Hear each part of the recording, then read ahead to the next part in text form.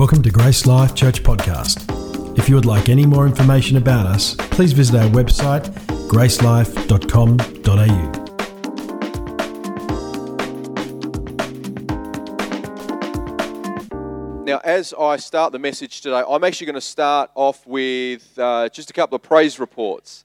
And so I've asked Pastor Brett to stay on stage. Brett, tell us about one of the healings that we saw in our service last Sunday. Yeah, last Sunday we had the privilege of going out to Ellenbrook and preaching in the Ellenbrook congregation. And before I went, I really felt like God was speaking to me about moving in the gifts and praying for people to be healed. So, and in the pre-service prayer, there was a great sense of anticipation. The room was buzzing with a lot of faith. And then so at the end of the sermon, one man who'd been involved with Teen Challenge but had walked away from the Lord and sort of really struggling in his Christianity, made a commitment to Christ. At the end, after he'd made a commitment to Christ, I gave a call for anybody who had pain in their body, not just a disease or anything, but they had physical pain right then and there, because I really felt like God wanted to be glorified to show His instantaneous power. And so this man came forward. His name is Scotty. And I would encourage you to pray for Scotty. He's going to I really want to see him lock in. Pastor Scott's working with him to lock in. Anyway, he came forward. I said, "What's wrong, Scotty?" He said, "I've got chronic pain. I've had pain all through my back. I find it really hard and I'm in constant pain." And I said, "Okay, let's pray for you." We prayed a very, very simple prayer. Just asked him to repeat that prayer with me. And I said, "How's it feel?" And I said, "Can you bend over?" He bent over, touched his toes, immediately stood up with a big smile on his face and said all pain had gone. Thank God for that. Last Sunday, I saw Tom Lockett just before. Tom had a word of knowledge on a lady as she came forward for prayer. He says, paraphrasing, Tom's here just to quality control what I'm saying here. I've checked it all. "You've got one leg shorter than another." And she says, "Yes, I've just been told that." He says, "Can we pray for you?" Prayed for her. She felt a click in her leg. He didn't yank her leg, mind you. She felt a click in her body. Her leg had grown. And she was healed in that moment. Last week we were praying here for a lady. I was praying for a lady, and she had a problem with her shoulder and her hip. When I called her, prayed for healing. When I called her, contacted her, I think the next day it was, she says, "My shoulders are still a bit sore, but my hip is healed." Now, why do we tell you these stories? These are happening on an ongoing basis. And it's important to continue to share about the goodness of God. When we talk about Jesus and the reality of the kingdom, you can experience that. Not only can you be on the receiving end of being healed, but you can be a conduit of the grace of the power of God. You and me, we can do that. We can do that together. But we've got to keep this in mind, that if we want to grab the fruit, we've got to get out on the limb. Right? We've got to get out on the limb. Just like the old saying goes, you've heard me say it before. If you want to walk on water, you've got to get out of the comfort of the boat. And so today, I have the privilege to share a message that I was given a couple of weeks ago. I felt the Lord put this on my heart, and it's entitled this, that safe spaces are overrated. Safe spaces are overrated. And with that, let's open our Bibles to Mark chapter 16. This is the final chapter in Mark's Gospel. Following up from Josie's great word last week. Wasn't it a great word? And if you missed out last Sunday, make sure you log onto Facebook or YouTube. Those that are streaming in, hop onto last week's message from Josie. She shared a message called Holy Ground, and it was all about the cross and what that means for us. Perhaps a preemptive strike in my direction saying I'm going to talk about the resurrection this week. I'm not going to do that. I'll leave that. We only talk about the resurrection on Easter weekend. We don't. That's a joke. That's a joke. We won't. But I want to fast forward to the last part of Mark chapter 16, and I'm going to read from verse 9 through to verse 20. Mark chapter 16, verse 9 through to verse 20. Before we start reading, can we just pray? Father, we thank you for the ministry of your Holy Spirit through the incredible Word of God. And we ask that our hearts would be ripe to hear what you have to say to us. In Jesus' name. God's people said, amen. Okay, so the first part of Mark's last chapter, Mark 16. The first part is all about the resurrection, a very important conversation for us. In fact, without the resurrection, we would have no life. This is grade one stuff for us, that God came into humanity. He put skin on. He incarnated in the flesh. He gave up his life, died for us, a criminal's death, was buried, came back to life, and was seen by a whole range of different people. He had encounters and conversations with a whole range of different people. And we're going to see a couple of eyewitness accounts just now. From verse 9, it says, "Now when Jesus rose early on the first day of the week, he appeared first to Mary Magdalene, from whom he had cast out 7 demons. She went and told those who had been with him as they mourned and wept. But when they had heard that he was alive and had been seen by her, they would not believe it." I've underlined that in my Bible. They would not believe it. "After these things, he appeared in another form to 2 of them as they were walking into the country. And they went back and told the rest, but they did not believe them." I've underlined that as well. They did not believe them. "Afterward, he appeared to the 11 themselves as they were reclining at table, and he rebuked them for their unbelief and hardness of heart, because they had not believed those who saw him after he had risen. And he said to them, 'Go into all the world, proclaim the gospel to the whole of creation. Whoever believes and is baptized will be saved, but whoever does not believe will be condemned. And these signs will accompany those who believe. In my name they will cast out demons. They will speak in new tongues. They will pick up serpents with their hands. And if they drink any deadly poison, it will not hurt them. They will lay their hands on the sick and they'll recover.' So then the Lord Jesus, after he had spoken to them, was taken up into heaven and sat down at the right hand of God. And they went out and preached everywhere, while the Lord worked with them and confirmed the message by accompanying signs." Let's consider that for a second. Jesus died. He was buried in a borrowed tomb, a rich man's tomb. He disappeared. The stone was rolled away. And he appeared to whom, first of all? Right. He appeared to Mary. It's interesting that he first appears to a woman, isn't it? We're about to come into the time of Christmas. And wasn't it shepherds that were used in that story? The shepherds had this revelation. Shepherds were called by God.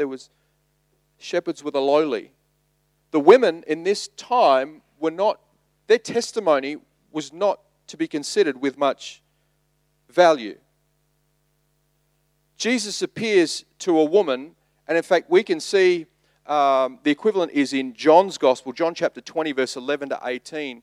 She's actually told to go and speak to the disciples about what she had seen. So Jesus sent this woman, but they didn't believe her. They didn't believe her. She was a woman. But then it says that Jesus appeared in another form to 2 of them. Who knows this story? It's the road to Emmaus. And Luke chapter 24 talks about this. So Jesus appeared in another form. Perhaps what I think it is, he appeared in a form where it was kind of incognito, where they were walking with some of the disciples, but they didn't know that it was Jesus until well after the fact. But still, the Bible says, even with these blokes, they didn't believe them either. They're not believed. They didn't believe them. Verse 14, "Afterward, Jesus appeared to the 11 themselves as they were reclining at table, and he rebuked them for their unbelief and their hardness of heart, because they had not believed those who saw him after he had risen." It's not that Jesus rebuked them for the hardness of heart for not believing that Jesus was God. It was that Jesus didn't believe the testimony of having seen the risen Christ. They had a hard heart. Didn't believe those who saw him after he had risen. He rebuked them for their unbelief and hardness of heart because they had not believed those who saw him after he had risen. They have not believed those who saw him after he had risen. I wonder how often I hear a testimony about someone's encounter with Jesus and my heart is hardened. I wonder how often Jesus does a work and shows up in someone's life, goes and sends them to come and speak to me, but I don't believe because of hardness of my heart. Remember, Jesus appeared to Mary, and John's Gospel says that Jesus sent her, but they still didn't believe. Through the next number of verses, I've just got kind of three core questions. The first question I want to pose to you is this, and that you can ask yourself: do I have a hard heart? Do I have a hard heart? That is, do I really believe God, or am I stubborn in unbelief? What's interesting to me is that Jesus said that he would come back to life. Jesus told them that he'd come back to life. It wasn't out of the ordinary of things that he would say. He promised that it would happen. If his word is like a structure in a house, well, what had happened was not outside of that structure. It fitted well within the realm of what he had promised. And yet still they couldn't believe because of their hardness of heart. And here we see in Mark's Gospel, there's this whole contention about faith and hardness of heart. We've gone through that, haven't we? He rebuked them. He comes against them. Can I put to you, friends, that when God comes and rebukes you or challenges you or tests you, that's a very safe place to be in. The world would tell you that the safest space for you to be in is where you're not being challenged. It's where someone disagrees with you, where someone might rebuke you, or even tell you off, or question your reality. Can you pass me that blanket, please?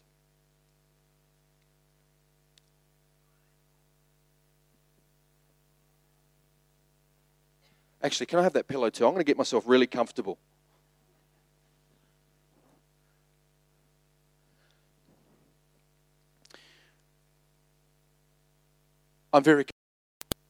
This is my security blanket. It's very cuddly. I've got my pillow. And I'm nice and safe. This is my safe space. Don't come near me. Don't question me. Don't bother me. Because I'm safe here. I'm going to sit in the corner, suck my thumb, and sing Kumbaya. If all I ever do is avoid tension, conflict, or challenge, I'm going to miss out on the opportunity for a miracle. One of the most challenging things about following Jesus is that I have to do it with other people. Do you know that the Lord designed humanity for community? We are created for community, from community.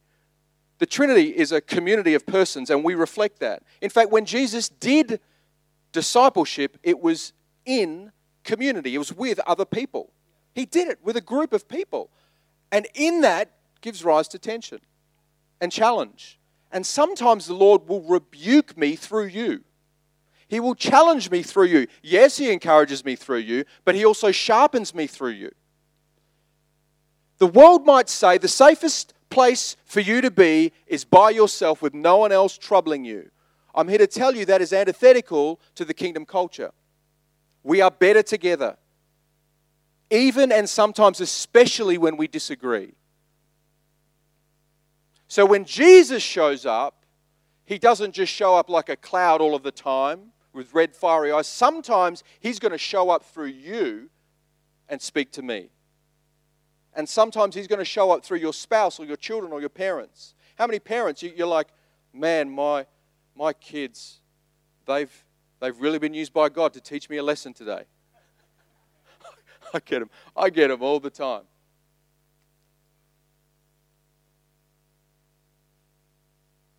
And so my submission is, may we continue to share the testimonies, like we heard before, of the goodness of God, what we've seen and what we've heard. And when we hear those testimonies, let it melt our hearts. It's interesting that the same sun can cause a ground to become hard, but also that same sun can cause a stick of butter just to melt. When we hear a testimony of the goodness of God, how does it affect the condition of our heart? Will we melt? Or will we harden? Oh, we did it again for them. Oh, I'm getting really annoyed with God because He hasn't come through for me and my miracle yet. Let's check out, I was talking to Pastor Brett this morning, Joshua chapter 2, he pointed this out. I love this. Joshua chapter 2, verse 9 to 11.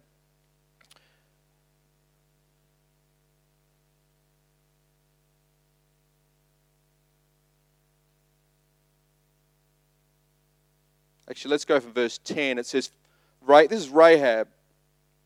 For we have heard how the Lord dried up the water of the Red Sea before you when you came out of Egypt, and what you did to the two kings of the Amorites who were beyond the Jordan, to Sihon and Og, whom you devoted destruction. And as we have heard it, our hearts melted, and there was no spirit left in any man because of you. For the Lord your God, He is God in the heavens above and on the earth beneath. What was Rahab's experience with God? It was through the testimony of someone else, and it affected her. When you share God's goodness and His work through you, I want it to melt my heart. I don't want to have a hard heart. I am responsible for the state of my heart, not you. I'm responsible. What you do, what you say, how you live, how you respond, I'm not responsible for that. But I am responsible for what goes on in here. Sometimes in life, Christians, brothers and sisters, life gets really hard. And there are things beyond our control that we are not responsible for. However, we are responsible for the state of our heart. Will I have a hard heart or will I have a soft heart? Oh Lord, would you just soften my heart like a stick of butter?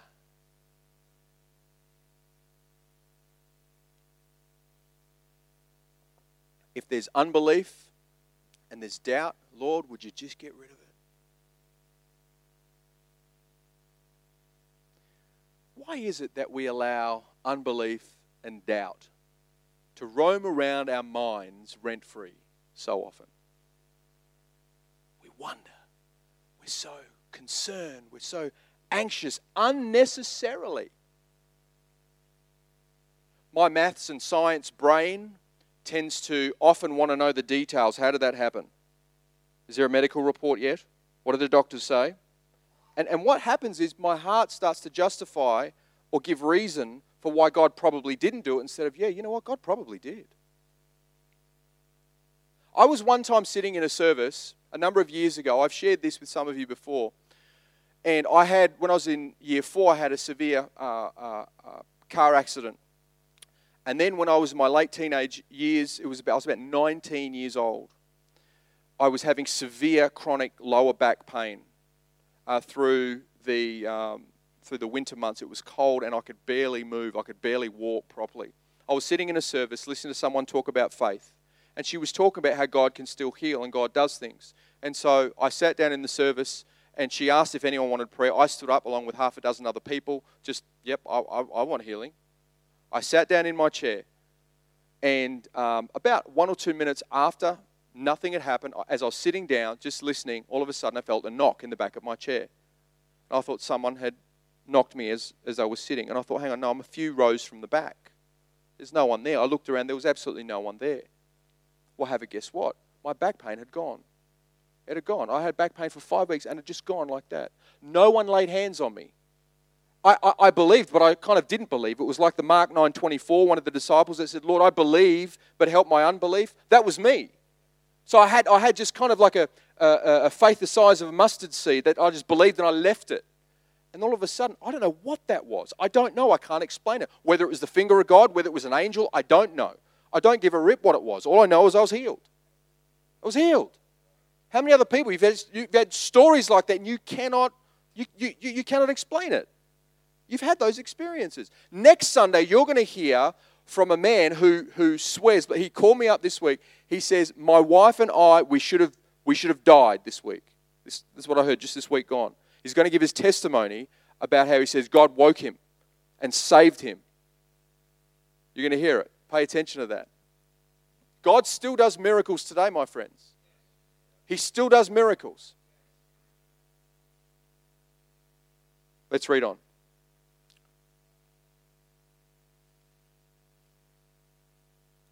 Jesus said to them, go into all the world, proclaim the gospel to the whole of creation. Whoever believes and is baptized will be saved, but whoever does not believe will be condemned. And by the way, that's not whoever is not baptized will be condemned. Can we put that verse up, please? Some people that believe, there are small portions of the Christian community that believe you need to be both believers and baptized to be saved. And they use this scripture. That's not what this scripture is saying. Whoever believes and is baptized will be saved, but whoever does not believe will be condemned. You are saved by your belief and profession of faith. Romans 10:9 talks about this. Right? We are saved when we believe in our heart and confess with our mouth. But we are to be baptized in water as an act of obedience. That's what follows. It's a testament to others. We're being buried. It's a profession of our faith. We're being buried and come back to life again. Romans 6 talks about that. Let's continue to read.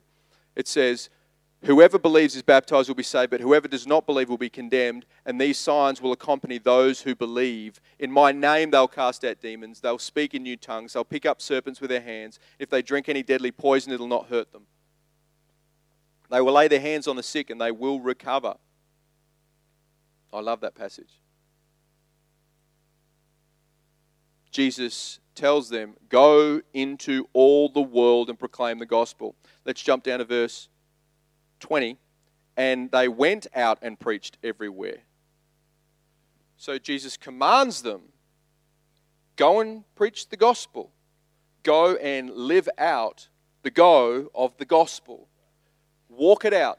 Do something with it. And so they did it. So here's my question for us, family. For every single one of us. Will I go and proclaim the gospel? Will I do it? Not will the pastor do it. Not will the teachers do it with my kids. Not will the televangelists do it. Will I do it? Because Jesus commissioned me to preach the gospel. He's commissioned me. It's the Great Commission, not the Great Suggestion. Hey guys, if you really want to, if the stars align, disciples, just want to tell you, I'm your Savior and I love you. And if you've got a bit of spare time in between Netflix and Amazon Prime, if you just want to, tell your neighbor about. No, he says, go into all the world, preach the gospel, the good news of the King, that Jesus is King and His kingdom reality is for you. He died on the cross that we would live. That we would be saved and set free, that we would rule and reign. This gospel of the kingdom is spectacular. It is the message that Jesus is alive.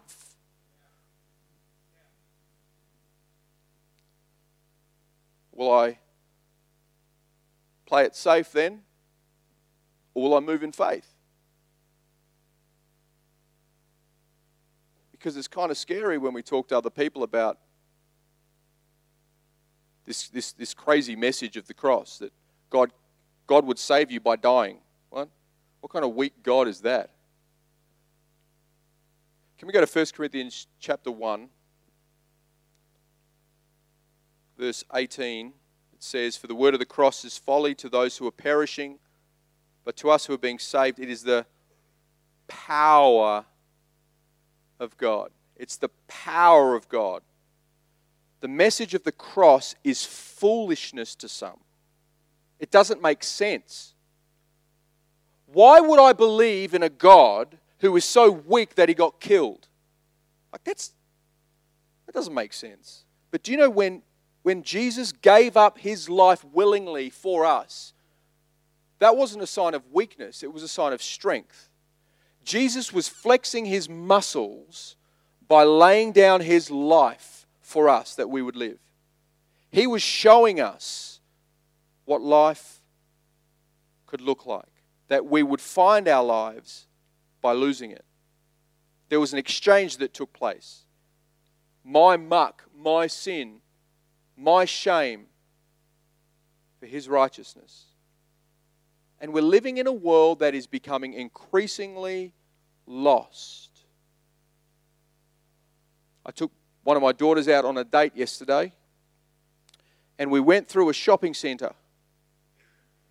And in the shopping centre, she got a little bit freaked out because she saw a man, probably 6'3", 6'4", a man dressed up in drag as a woman, standing next to Santa Claus. Now I think, what do I do in this moment? Do I walk the other way? Do I have a conversation with her?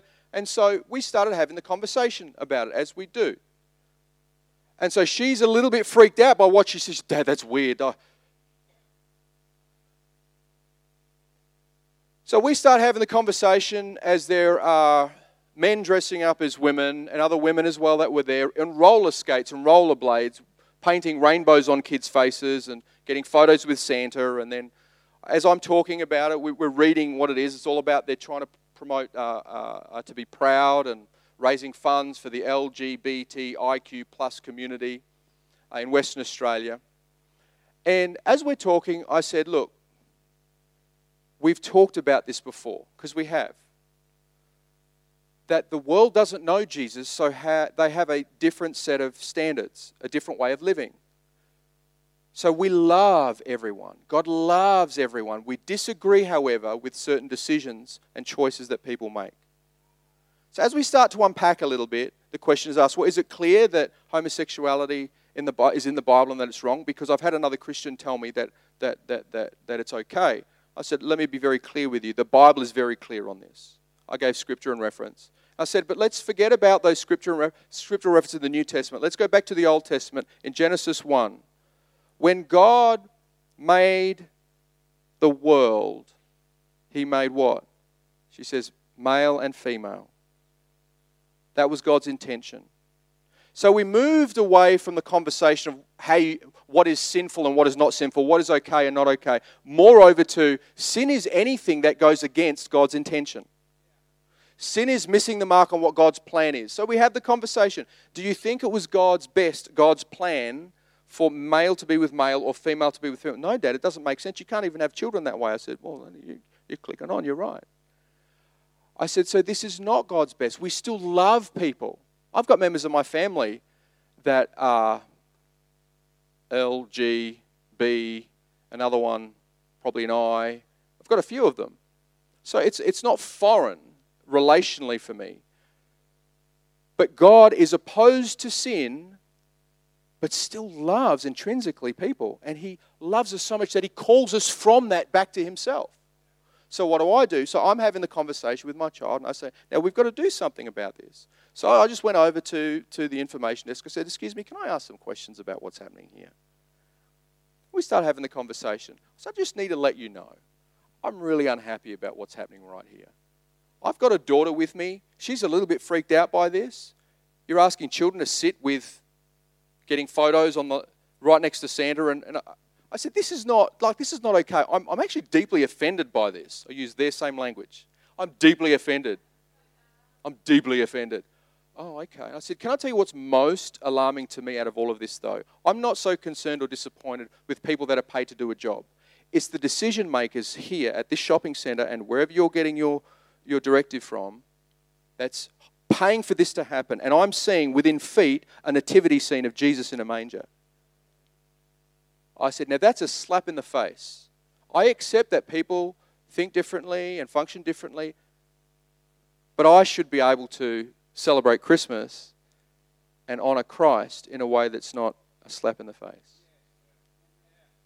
So I just say that to you because we have a world that is getting confused. This is not the time to spend more time shouting down the world, but still loving the world, but also being true to our convictions.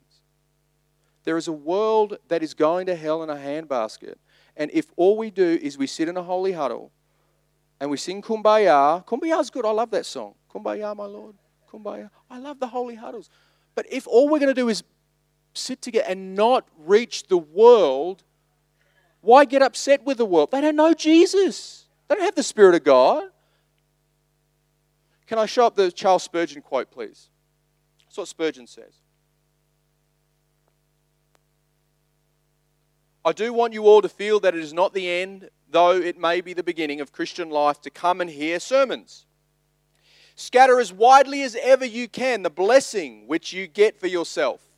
The moment you find the light and realize that the world is in the dark, run away with your match and lend somebody else a light.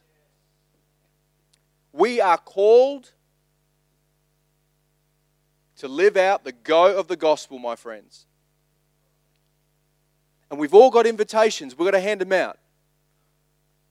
My 6-year-old has been planning her birthday party for quite some time. She's been asking me about it since July. She spent 2 to 3 weeks designing an invitation. Hope, that precious little darling. She got me to print out more invitations than spots at the party. She's always wanted to know, Dad, how many people can I have? Does that include family? Does that include uncles or aunties? Because she wants more and more. And she asked me to print out more than required because she knows that not everybody is going to be able to come or maybe even want to. And she doesn't want to limit the amount of spots at her party. From a young age, children work out this principle that sometimes people are not going to respond. Why is it that I am often so disheartened when someone doesn't accept the invitation I give them about Jesus? Sometimes it's not on the first invitation, sometimes it's on the 10th invitation. But may we not allow fear or the sense of rejection stop us from handing out an invitation. See, the Lord has put invitations within us. Our neighbour, the person at the shopping mall, the person we work with, just hand them out. Lovingly, invite them. Go and preach the good news everywhere, to every creature. And if they say no, they say no. Let them decide, not you. If they reject you, so be it. If they mock you, so be it. I remember doing schools ministry in Balladura High School, Balladura Community College, as a youth pastor. We had about 15, 20 kids going in there, of our students going in there, and we once had one of the students, Jesse Tuamata, he spat on one of our workers. He would mock Christians. Do you know what happened one day? He got saved, and he was one of the most on-fire guys in that whole school. He ran prayer meetings. If they mock Jesus, they're certainly going to mock us. Matthew 28, verse 18 to 20. We know this one. I'm just going to breeze over it because of time. Jesus says, all authority in heaven and earth has been given to me. Go therefore, make disciples of all nations, baptizing them in the name of the Father, the Son, the Holy Spirit, teaching them to observe all, not just some, all that I've commanded you. And behold, I'm with you always to the end of the age. As we finish, let's just finish reading the last bit again. It says, these signs will accompany those who believe. If you believe, these are the signs that will follow. In my name they'll cast out demons, they'll speak in new tongues, they'll pick up serpents with their hands. If they drink any deadly poison, it won't hurt them. They will lay their hands on the sick, they'll recover. These are the types of things that will follow the gospel, belief and proclamation. And we see this in Acts chapter 28. We see Paul, as he's making a fire, a serpent snatched onto his arm. People were freaked out thinking this guy is a bad dude. He's obviously done something wrong to be bitten by a snake. What did Paul do? As he's proclaiming the gospel, he just shook it off. He shook it off. The people that were there said, oh, we're waiting. We're going to see what's going to happen to this bloke. Let's check out for swelling. Let's see if he gets sick or dies. Never guess what? Paul was fine. He just shook it off. These signs shall follow those that believe. Just shake it off. Just shake it off. As you're sharing the gospel, and you're figuratively bitten by someone, just shake it off. It's okay. God will protect you. You'll be okay. Eternal life is far more important than having our ego punctured. Isn't it worth the risk?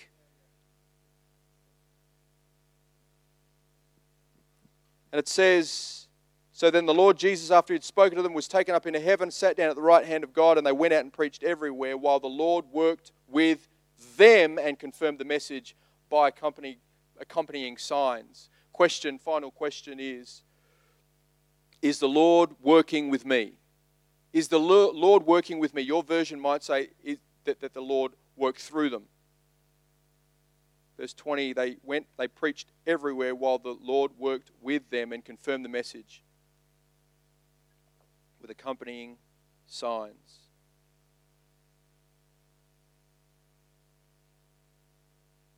Question perhaps that we can ask ourselves, am I making space? Am I making space for Jesus to confirm his word? When we tell people about Jesus, are we making space? Are we making space? Paul says in Romans, for I am not ashamed of the gospel, for it is the power of God unto salvation. It's not just empty words, it is the power of God. When we proclaim the good news of the kingdom, that Jesus Christ has come into this world and given up his life for us, that we would receive forgiveness and eternal life, that we can have hope in him, that we can live with him. When we preach that message, make space for the miraculous, for signs and for wonders.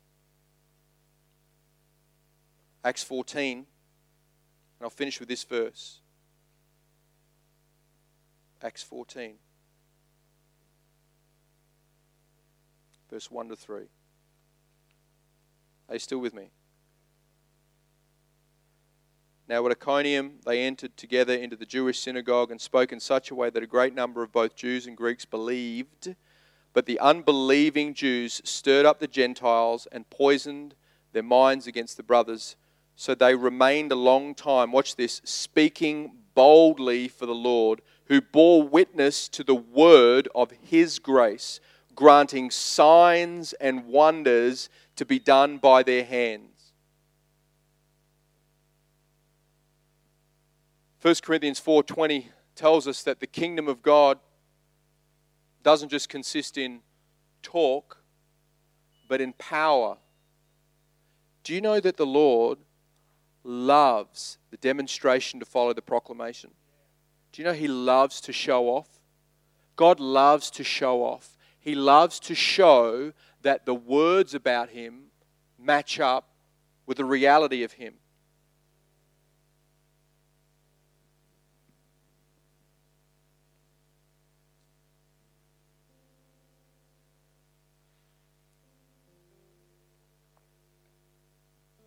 I wonder if we can, before we leave, just pray and ask the Lord that if we have hard hearts, unbelieving hearts, familiar hearts, that the Lord would soften it.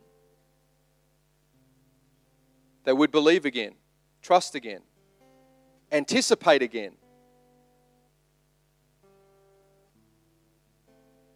I wonder if we'd consider in our lives making space for the demonstration of the power of God following the proclamation of his word. If there's fear in our hearts, I wonder if we could just cast that to the side and let God use our mouths to invite people to know him. Would you close your eyes and bow your heads, please?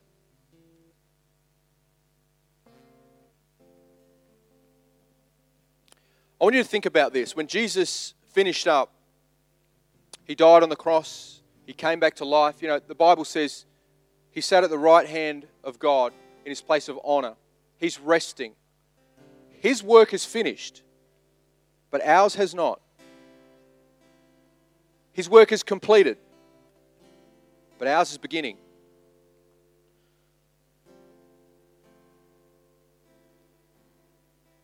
When Jesus calls for us. I get so excited about signs and wonders, but you know the greatest sign, the greatest wonder that I get to be part of is when someone gets saved. It is. I think that God cares more about that too. I think God cares more about people knowing Him eternally than just having a leg grown. You know, I've seen a leg grow when I've prayed for them. I've seen a back straighten when I've prayed for them. I've met someone that literally God had shown me what they're studying at school and what they're looking to work in their profession. I've seen that. I've operated, and that excites me. But you know what excites me even more than that is when someone gets saved. When someone moves from darkness into light. Someone that has not heard can now hear. Someone that's blind can now see. And only the Spirit of God can do that. Only the Holy Spirit of God can save someone. And so I want to put a call out for us this morning to be open to the Holy Spirit reviving us. Reviving us. Reviving our hearts. Transforming our hearts. Maybe leading us into repentance. If you're here today, we're going to put a call out just as we leave. We're going to put a call out that if you need healing in your body, we're going to pray for you. Whatever it is. Maybe it's an emotional issue, a relational issue, a financial issue. Miracles are miracles. We want to stand with you. But before we do that, I want to put the call out for anyone that doesn't yet know who Jesus is. Do you know who He is? Have you received Him yet? Truly received Him? Not added Him to your life, but given Him your life. With heads bowed and eyes closed, let's pray together. Father, we ask right now that your Holy Spirit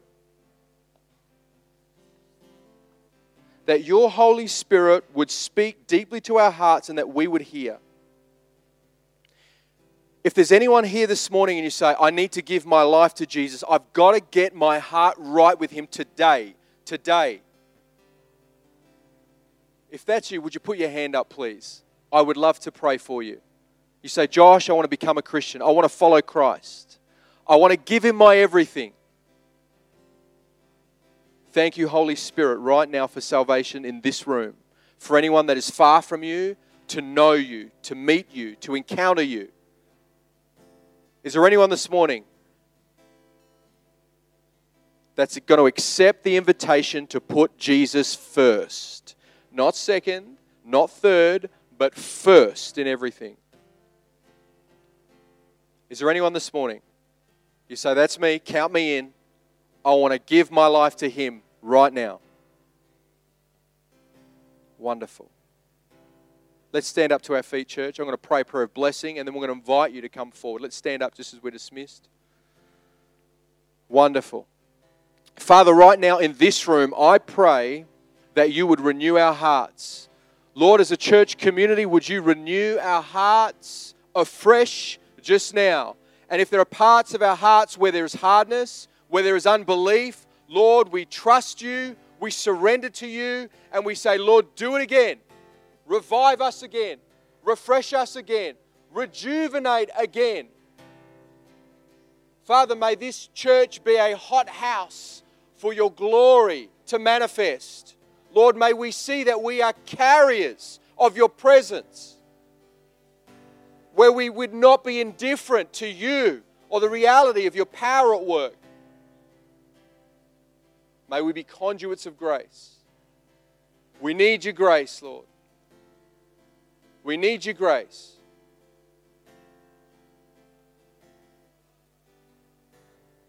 We thank you, Father. May we live out the go of the gospel. Would you put people in our hearts just now that you want us to minister to send a message to embrace, give a gift to, speak to, work on, to not give up on?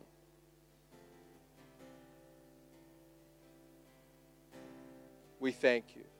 We thank you. We thank you. In Jesus' name. We hope you've enjoyed listening to this podcast from Grace Life Church. For more information about us or any of our services, please visit our website at gracelife.com.au.